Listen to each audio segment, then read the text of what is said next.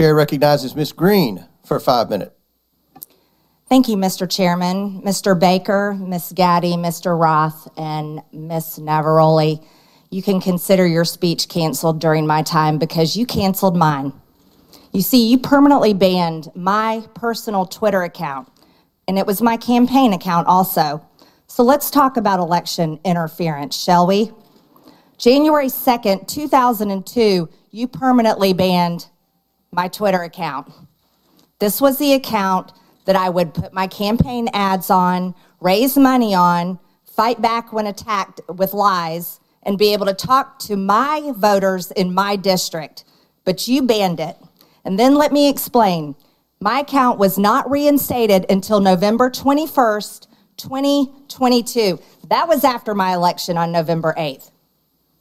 You know, at your company, or your former company where you worked, Twitter employees, over 98% of them donate to Democrats. So while you coordinated with DHS, the FBI, the CIA, our government, and outside groups to permanently ban, shadow ban conservative Americans and candidates like me and the former president of the United States, President Donald J. Trump, you were censoring and wrongfully violating our First Amendment free speech rights.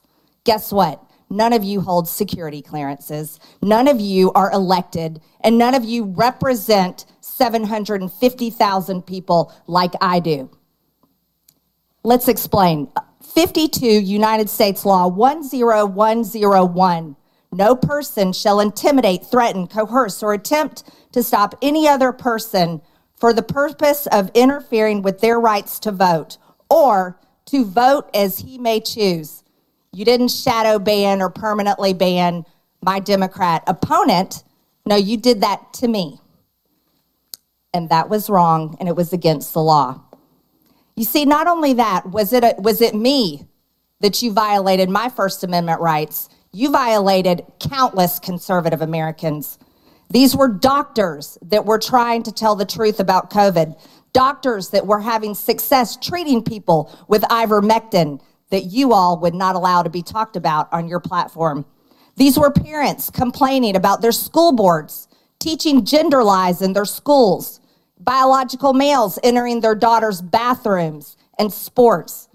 These were also people questioning the 2020 election, and guess what? That's Americans' First Amendment right. These were people talking about voting machines. You know what? Democrats did that in 2019, before the 2020 election. On Twitter, people could question elections such as 2016, saying Hillary won, but in 2020, no one could question elections saying Trump won. You abused the power of a large corporation, big tech, to censor Americans. And you want to know something? Guess what? I'm so glad that you're censored down. I'm so glad you've lost your jobs. Thank God Elon Musk bought Twitter. I stand with Marjorie Taylor Greene on this. It's wrong for a social media company to remove posts and censor Americans, especially a president, especially a congressperson. It's not okay to censor Americans just because they're conservative. I mean, where are we? The Soviet Union?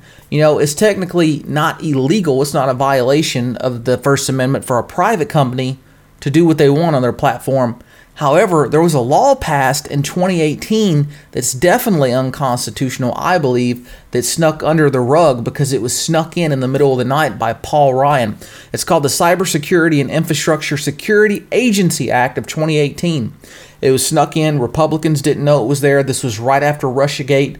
The bill was supposed to be about helping prevent, Russian disinformation, but they snuck in the clause that says, we can contact social media companies to remove posts of American citizens, United States citizens.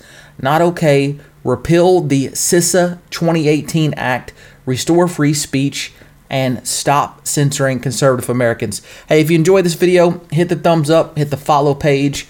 And if you regularly enjoy my videos, consider joining my membership. I'll talk to you soon.